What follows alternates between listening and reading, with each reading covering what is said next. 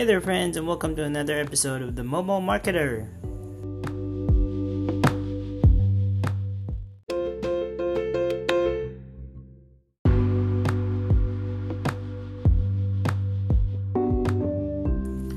Alright, so for today's episode, we're going to talk about belief. Right, so like with any entrepreneur, or if you're a freelancer, something that's really challenging is when you get to the times when you challenge your beliefs or when you challenge your skills, right? So there'll be times when you feel like it's not working or it's not meant for me, and believe me, those times are really tough, especially on this journey. The journey of entrepreneurship is really a very lonely journey. Well, I would say lonely if you have eventually you have your team, but when you're starting out, it's a very lonely journey. You have a lot of challenges, you have a lot of things on your mind, and you have to have that strong belief that you have what it takes to become successful at what you do. Now, I remember one time when I was starting as a freelancer, one of the things that really challenged me was trying to get my first client, right? And then I studied a lot of courses, took in a lot of courses. I watched a lot of videos on YouTube, watched a lot of motivational stuff, and at the end of the day, when you're executing it can be challenging, especially if you're not seeing the results right away. So when I was starting out as a freelancer, I wanted to be able to get a client that would pay me enough decently for me to survive, and one of the places where I was looking at was Upwork or Odesk at the time.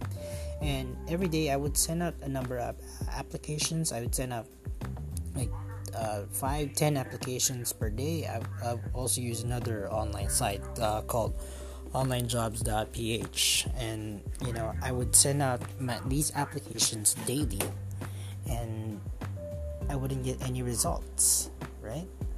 I didn't get any results. I didn't get any feedback, and it was kind of challenging because I was wondering if I would be able to land that client, or I would be able to survive the journey of becoming a freelancer. But eventually I just kept on pushing, and my belief that my template, my proposal would work, and then just stuck on me. And then eventually, as after like almost a month of sending in these proposals and polishing my portfolio, I was able to eventually book a discovery call, right? But when I booked the discovery call, my client did not show up at our agreed time, so you can imagine the disappointment, right? But what I did is I just focused on what I can do. So I just did like a test call, or like a mock interview, so to speak, and I just polished what I would say and how I would say it to the client. And then eventually, after sending in these number of proposals, I was able to get a client who trusted me enough to be their social media manager. Yeah, there you go. So when you're on the journey, you need to have a strong belief. You need to keep on that belief in yourself, and that belief that you have what it takes to become successful.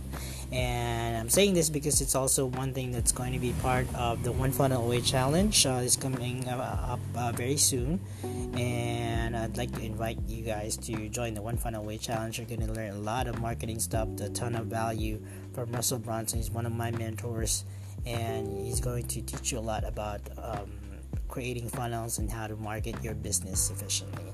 Alright, and that's it for me for now. Thank you so much for tuning in, and until the next episode. Bye bye for now.